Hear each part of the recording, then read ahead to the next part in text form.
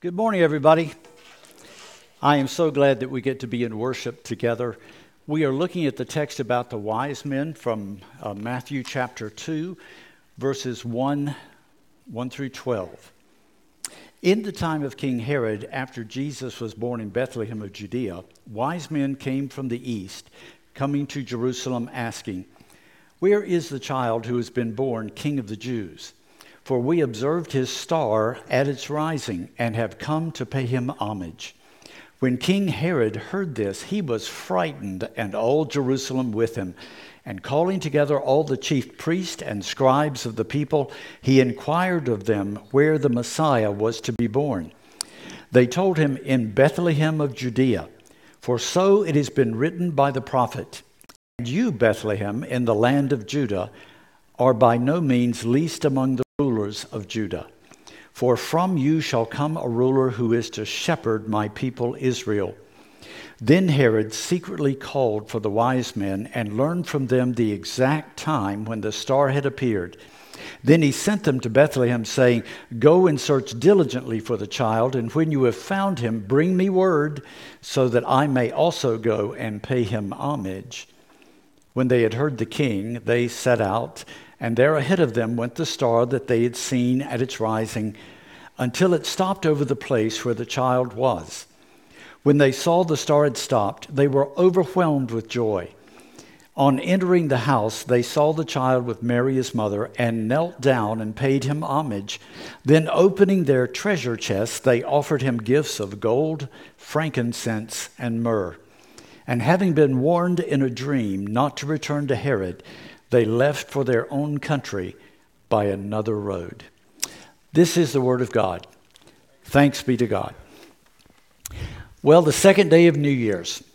And I'm reminded of a New Year's Day story I heard some time ago of a husband and wife that were sitting on the couch together on New Year's Day. They were reflecting a bit on what the previous year had brought and what their hopes were for the coming year. The husband was stretched out with his head in his wife's lap. And in a quiet moment, she just leaned down and gently removed his glasses and said to him, "Honey, without your glasses, you still look exactly like that handsome young man I married." He replied, "Honey, without my glasses, you still look pretty good too." Well, I'm going to ask us to put on some different glasses today and take a clear look at this passage of Scripture about a very familiar story. The wise men, actually the literal translation is magi, and from that word magi, we get magician and magistrate. Truth is, we don't know a lot about these guys. They are from the east, from the area of Persia in that day, in our day, Iraq, Iran, somewhere in that area. And what we do surmise about this is that these folks study the skies. They study the celestial bodies for insights into what is going on in the world, what the meaning is, as well as what it portends for the future. We don't know very much else about them, except they set out on this incredible journey. So friends, as we look at this story, I want you to understand that we're going to be looking at three key players. The Magi are the first ones. They see this celestial event, and they decide they're going to take off and find out what it means. They don't have all the answers. In fact, as I think about this story, I try to modernize it and contextualize it and wonder what it would look like if it happened in today's time. So here comes one of those wise men, one of those magi home, and says to his wife, if he's married, "Honey, I got to go on a trip." And she says, "Well, where are you going?" "I don't know." "Well, how long are you going to be gone?" "I don't know." "Well, what are you going to be doing?" "I don't know." "Well, we are going to be following this star." And she looks at him kind of skeptically and says, "Is this one of those midlife crisis things? Because if it is, you could trade in our two-hump family camel for a sportier one-hump model." She just doesn't see the sense in this at all. It really is kind of a risky journey just to head out, following a star that's setting a direction, but you don't know what you're going to find. Not in reality. You don't know how difficult or how easy the journey is going to be. But these wise men are acting on what they know. And they know enough to know they've got to go. It's a familiar pattern of the divine interactions in life. You'll remember Moses in the Old Testament when he's tending his father-in-law's flocks there in Midian. One day, out of the corner of his eye, he sees a bush on fire. Now, he's seen that before because there are lightning strikes in the area. But what gets his attention is this bush is not consumed by the fire. And he decides to stop, to look, and to listen. And in doing so, he has an epiphany, a revelation, an aha moment. Friends, aha moments come to us in life. Sometimes they're great and big and just earth-shattering, and sometimes they're just small and lead to other aha moments as we go on life's journey. Some of them are joyous, hilarious. They just make us smile, like those YouTube videos of kids tasting ice cream for the first time. But aha moments can also lead to uh-oh moments. Like when you get in your car and you turn the switch or hit that start button and nothing happens. It's an aha, but it's an uh-oh. These disciples are living into this aha moment. So they decide if they want to know, they've got to go. And they set out on this incredible journey, not knowing what it's going to lead them to. Now, I think it's also important for you to understand that these folks are not Jewish. They are Gentiles. They are not people of the covenant. They are not people of the promises of God. In fact, these are the descendants of the very people that took God's people into Babylonian captivity. Babylonian captivity, in which they were in bondage for decades. So there is no love lost between the people of Israel, God's people, and those of that region in the east. And yet what God is doing by sending this heralding star is talking to the world to say this gift, this Emmanuel, this God with us, is available for all people, even those with whom we have been at enmity. Isn't that glorious good news? Paul is overwhelmed with this, as over in Ephesians chapter 3, verses 1 through 12, he talks about the graciousness of God extended to the Gentiles and opening heaven's doors that they might too drink deeply of this well of grace, forgiveness, and hope, and become a part of what God is doing in the world. Now, the star does set the direction for them, but it doesn't answer every question. And so it is on our own spiritual journey. We set our direction according to the star, that is Jesus, who beckons us to follow in his footsteps, to trust him with our hope and with our future. And it doesn't mean that the journey is always going to be easy. It doesn't mean it will be without challenge. It doesn't mean that it will be without loss. But these wise men decided to go in trust, not even knowing they were claiming the name of Jesus and the loving heavenly one. Now, on their journey, they follow the star to Jerusalem. Now, it makes sense to go to Jerusalem because that's where the reigning king is, King Herod. And so they check in at the palace. Hey, we're here. We brought gifts for the new baby, the newborn king.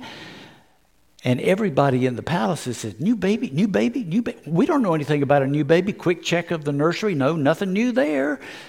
Herod invites them in and inquires of them, what about this new baby? He said, well, we've seen his natal star and we have come to pay him homage. And it says in the text, Herod and all of Jerusalem was troubled. You see, friends, in this story, those three main characters are the wise men, those who wanted to know and had the courage to go. And there is Herod and those like him who are openly hostile, that want nothing to do with this Messiah guy. In fact, he is so troubled that he calls in the scribes and the priest of Israel, and he inquires of them, where is this Messiah to be born? And they look it up. It's right there in the Scripture. It's in the Scripture. They open the Scripture, and it's revealed. He is to be born in Bethlehem. In Bethlehem, not that far from Jerusalem, just down the road. And Herod says, you go and find that child and bring me back word so I can pay him homage, which is a lie. Because you see, Herod doesn't want anybody to threaten his authority or his autonomy. He already has murderous intention in his heart. Hostile. You know, he was such a dastardly person. He had some of his own sons killed. He was responsible for the death of his wife. Someone said it's safer to be Herod's pig than it is one of his sons. Hostile. But then there's another group, the scribes, the priest, who came and opened the Scripture, and they saw where the Messiah was to be born, and yet we have no record that they got excited about that they would have said to the wise men, hey, let us go. It looks like it could be true. The ancient prophecies could be true. This is a validation of God's word, of God's great prophecy. Let us go and let us see this great thing that has come to pass, like the shepherds did. But no. Now, this is the gospel according to Ken. The text doesn't tell us this, but it seems to me that these folks have a major case of indifference. Indifference. The wise men, we want to know, so we're willing to put in the effort. We're willing to become intentional about that. That posture is available today for those of us that are willing, open, who are willing and intentional, because it's not likely we will drift into this deepening relationship with Christ. It is not likely that we'll be out on a serendipitous little walk and all at once we will have the epiphany and it will be life-changing. It is more likely, according to the text in Jeremiah, as God speaks through his prophet, you will find me when you seek me with all your heart. And so it was with the wise men, and I hope with some of us. That posture of hostility is still evident.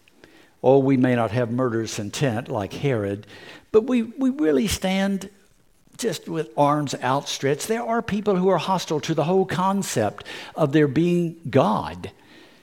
Some years ago, I did a sermon series called Evidence That Demands a Verdict. And in the first installment of that series, we talked about the evidence that points to the credibility of the existence of the Creator. It seemed to be well received in my congregation. This will tell you how long ago that was. They made cassette tapes back in those days. And some of our folks took those cassette tapes and they mailed them to some of their friends or relatives that they hoped would find something of benefit. What I got as a response was pretty harsh from some folks. The hostility that they exhibited did not want anything to do with this. Now, I'm as human as anybody else. And I can tell you, I did not shed that like water off a duck's back. I had to do some heavy-duty praying about that. But then I decided, okay, this is an opportunity. At least they have energy. They have energy about this thing of the Holy One. And so I wrote them back and invited them into a conversation, just a conversation about those possibilities, promising them that I would hear their case, I would hear their questions, I would respect their opinions. And I failed miserably. But just because I failed on that occasion doesn't mean that we always fail. There is a person by the name of Lee Strobel who was trained at an Ivy League university in law. He became an investigative reporter with the Chicago Tribune. He was good at his job, fierce in his logic, his keen intellect, and he was a devoted atheist. hostile to the very concept of faith. Lo and behold, his wife became a Christian. And it troubled him and made him afraid, because he was afraid it would change her into something that he couldn't live with. Much to his delight, it did change her, but in ways that were wonderful for their relationship. And it caused him not to change his opinion, but rather to go on an honest quest, at first to disprove this idea of God, to disprove this idea of Messiah Jesus, to disprove this validity of faith. But after many, many months of study, of interview, of questions, hard questions, he came to the place where his hostility was drained, and in its place became an aha moment that God had prepared him to receive over those many months, and he embraced the faith. He is now one of the foremost defenders of the faith. He wrote The Case for Christ. He has written many other publications that have helped people on their spiritual journey. At least people who are hostile have some energy about this. I think the most dangerous posture a person can have is that one of indifference. Well, yeah, I know it's in the Bible, but so what? What difference? It doesn't make any difference in my life. It's not going to change the way I live. I'm basically a good person. I don't care what it says. Well, yeah, I know it's supposed to be the Word of God. Indifference. The indifference means we give no energy, we give no intentionality, we have no hunger, no thirst. And in doing so, our hearts continue to grow calloused and hard, our hearing is dimmed, and our spirits shrivel. And we miss the aha moments that God may intend for us to have. Those wise men went on their way and were overjoyed when the star stopped over the place where Jesus and his mother were, and they went in, and the text says they worshiped. They bent their knee and they worshiped. And as a part of worship, they opened and offered their gifts. Now, traditionally, our understanding is that gift of gold is something worthy of a king, certainly the material world's best representative of economic power, etc. That offering of the frankincense, recognition that this would be a priest of some kind, a high priest of some kind. Frankincense used in worship. The incense used in worship was often thought to lift the prayers of the faithful up to the nostrils of God. And the myrrh, perhaps the foreshadowing of the sacrifice he would make for the life of so many. And while I agree with all of those representations, I sometimes wonder, and this is very personal, this is the gospel according to Ken, I sometimes wonder if the offering of the gold is the symbol of offering all that is temporal, all that is material that the wise men brought to that place, surrendered to his loving authority. That the frankincense would lay claim to him to be the centering influence and spiritual guide of their life, giving him loving authority over their spiritual journey. And the myrrh, the recognition that following such a king will inevitably mean challenge, hardship, perhaps even loss, and the willingness even now to trust him with those things. So for me, the question comes as we enter into 2022. Will I join the journey of the wise? Will my posture be open? Will I be willing to go? Or will I allow the hardness of my heart, the hostility of my mind, prevent me from the aha moments that God wants to use to bless me and those God has given me to love? Would you pray with me? Oh God, we thank you for these moments. Your word brings life to us. I pray that we might have open hearts and spirits, that we might have the aha moments you want us to receive. For in them, brokenness is healed, sin is forgiven, and life is renewed. Amen. Friends, I invite you now to join in this time of communion. You will recall when Jesus met with his disciples on the night before he was betrayed, they had supper together. And as they were eating, Jesus took the bread and said, "This bread represents my body, which is broken for you. Do this as often as you eat it in remembrance of me." And in that time of a great aha moment, in breaking the bread and lifting the cup, this cup represents the new covenant, represents my blood, my very life. Life is contained in the blood. And this is my blood of the new covenant, given for the remission of sin and the life that it can bring. So friends, in just a few moments, we are going to partake of this holy mystery. And I ask you now to join me in these moments of prayer. Oh God, we do give you thanks for this holy mystery. Yours is the creation story. Yours is the intention of a heart for all of your people. You break down the dividing walls of hostility. You want to make us brothers and sisters in one humanity. And in your wisdom and in your grace, you make that possible through Jesus Christ. The offering of himself in the profound act of sacrifice upon a cross. And you demonstrate your power by bringing life to the lifeless body in an empty tomb.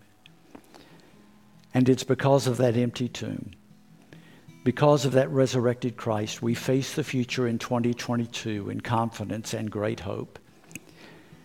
With whatever difficulties we may face, we will look to you to beyond them, to guide us through them. And we ask now that you make this bread, you make this cup to be the body and blood for us. And as we partake of it, may there be aha moments here, and may we become open to those that are yet to come. In the name of Father, Son, and Holy Spirit, we pray. Amen. So friends, I invite you to take the cup and take the bread, remembering Jesus said, "This is my body given for you. Do this in remembrance of me." And likewise, he took the cup. And after he gave thanks, he gave it to them. And he said to them, "The blood of the new covenant. Drink this as often as you do it in remembrance of me."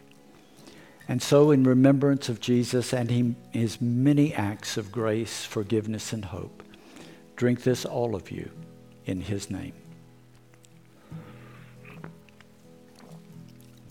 Would you pray with me? Oh God, we are gathered here as your imperfect people, but we pray that we may also be your willing people. We want our hearts to be kept tender. We want our minds always to be open to your divine leadership. And we want our souls to be satisfied with what you bring as your spiritual food. Oh God, hear us as we pray and as we offer ourselves in the name of Jesus, our hope and the world's. Amen.